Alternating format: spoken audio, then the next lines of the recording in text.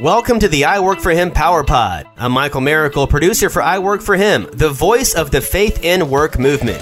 We are on mission to transform the workplace of every Christian into a mission field.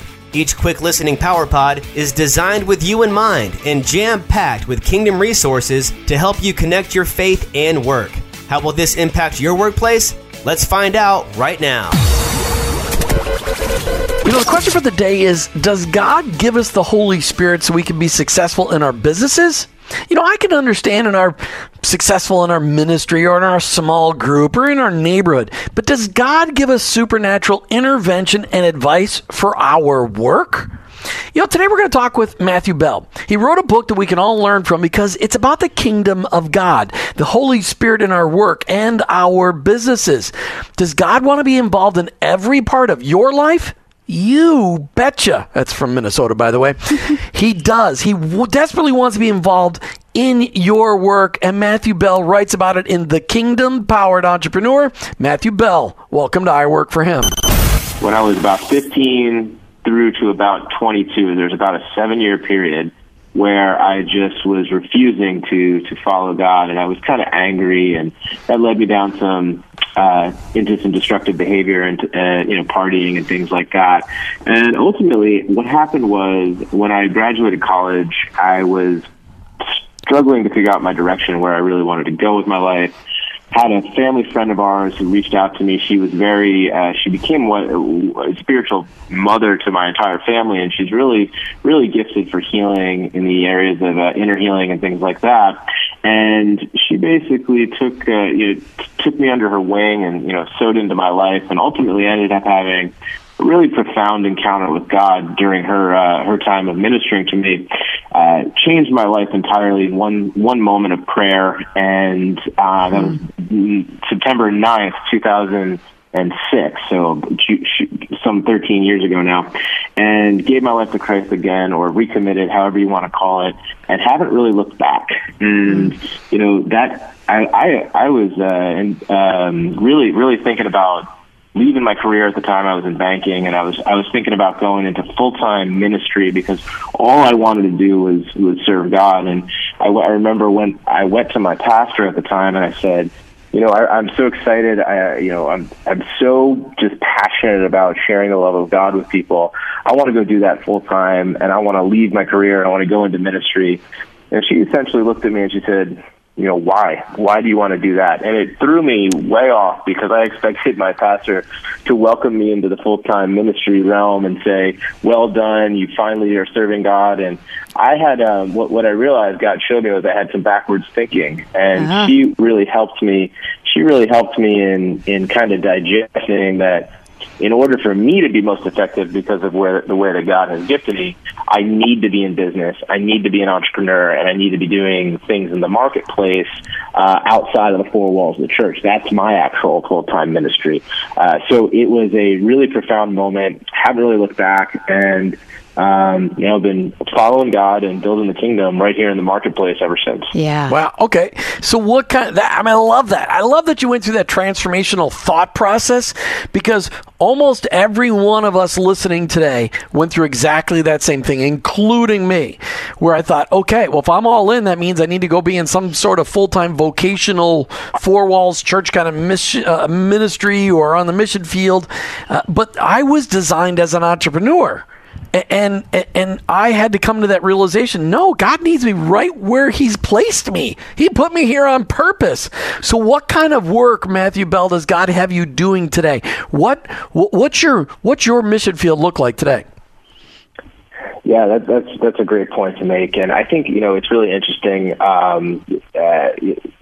My big heart right now, what I'm doing today, is really what we're talking about on this call. The book I wrote, The Kingdom Empowered Entrepreneur, is the result of an encounter I had with God during worship at church. I had just sold my mobile app company, which is a company I started in 2013. I sold it in 2016, and I was in this phase where I was really considering my next step, and I was asking God the question, what do you want me to do with my life? And now I've asked that question in the past, And it has been out of moments of frustration or desperation where I just didn't really like what I was doing at the time, and I was crying out for an answer. This time was different. I was actually in a place of peace.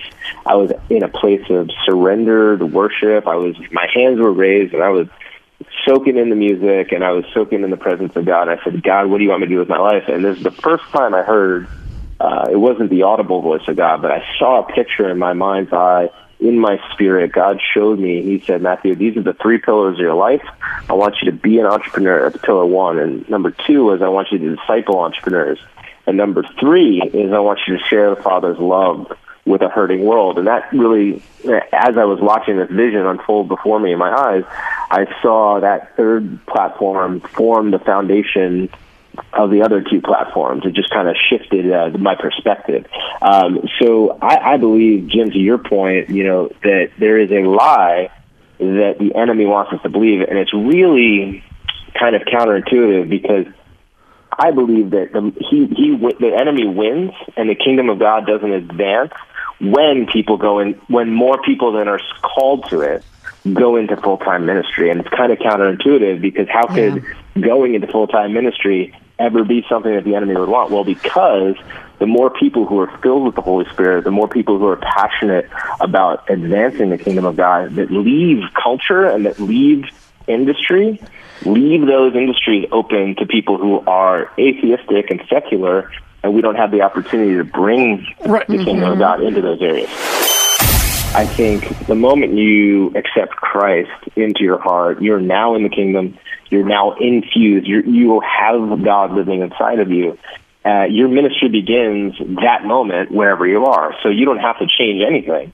I think the lie is feeling like we have to change something about what we're doing in order to serve God. So my kind of contrarian thinking, or at least contrarian to what would be popular in the church, is that God wants you outside the 4 walls of the church. God wants you out there building businesses, and now he wants us in all areas of culture: Hollywood, entertainment, media. I mean, how different would it be if the media was run under Christian leadership? We would have a much greater integrity and honesty about reporting and things like that. So that's my heart. So where God has me specifically focused is in the area of business and entrepreneurship.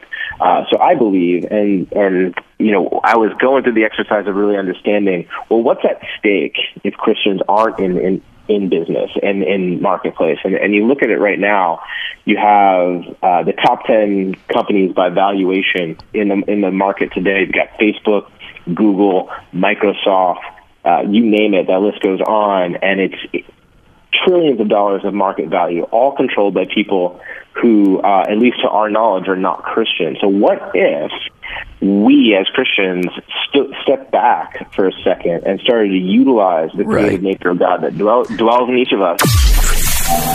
We're talking with Matthew Bell. He wrote this book, The Kingdom Empowered Entrepreneur. And right before the break, Matthew, you were talking about what if, instead of the top 10 companies being run from people who are pre-believers, being run by organizations that are led by pre-believers. And the reason I always use, in case anybody's listening today and they're going, Jim, why do you always say pre-believers? Because it says that at the end, every knee shall bow and every tongue will confess that Jesus Christ is Lord. Everyone will believe, but it will be too late for some. And so we call them pre-believers because everyone will one day believe. It may be that they believe just because Jesus has come back and is standing before them. We want to reach them before that moment. And so, Matthew, you were talking about the fact that the top 10 companies of power in this country and really in this world are run by people who don't honor God in what they do. And you listed some names, and I don't need to go back and do that. But what if instead Christ followers ran organizations that were at the top of the mountains of influence in this country? Take your thought from there. Yeah, so my point is essentially this, that for a long period of time, the church has had a retreatist mentality where we leave areas of culture where we don't necessarily agree with the way things are being run from a philosophical or a moral perspective. And now there are some strong cases for why that's a good thing. Certain industries, we just can't put ourselves into. Question adult entertainment would be one. Right. But what about banking and entertainment in general and Hollywood? Instead of pointing the finger and saying Hollywood is, that has this progressive, agenda that is, stands for everything that we as Christians don't believe. What if you went in and assumed or started a production company that created content that was family friendly? It doesn't need to be overtly Christian, but if it just honors God by the subject matter and the content, you can bring kingdom principles into that industry, into people's homes in a much more effective way than you can from a pulpit, as far as reaching people who need to hear the message. So that's my point of view when it comes to the state of the technology and the business industry in general. Is you look at all these companies that have been created and innovated upon, such as Facebook, Google, Microsoft. These are people who use their creative abilities to create massive, massive wealth and to really change the shape of and control this world that we live in. Right. And my big question mark when I started to analyze this is, well, if we are, as Christians, have the creative nature of God dwelling in us, why aren't we using it? Why aren't we seeking in prayer and in fasting and looking for the next great invention idea? And now some people I know who are doing this. I know a guy here in Austin who spends time in prayer and comes out with inventions, and he ends up writing these ideas and these sketches for inventions, ends up patenting really incredible technology for the industry that he's in. Right. But we should be doing that at a really large scale. We should be, as Christians, taking the lead and not the back seat in innovation. Exactly. Because we have the most creative nature that the world has ever seen, the universe has ever seen, dwelling inside of us. And that's really my main message.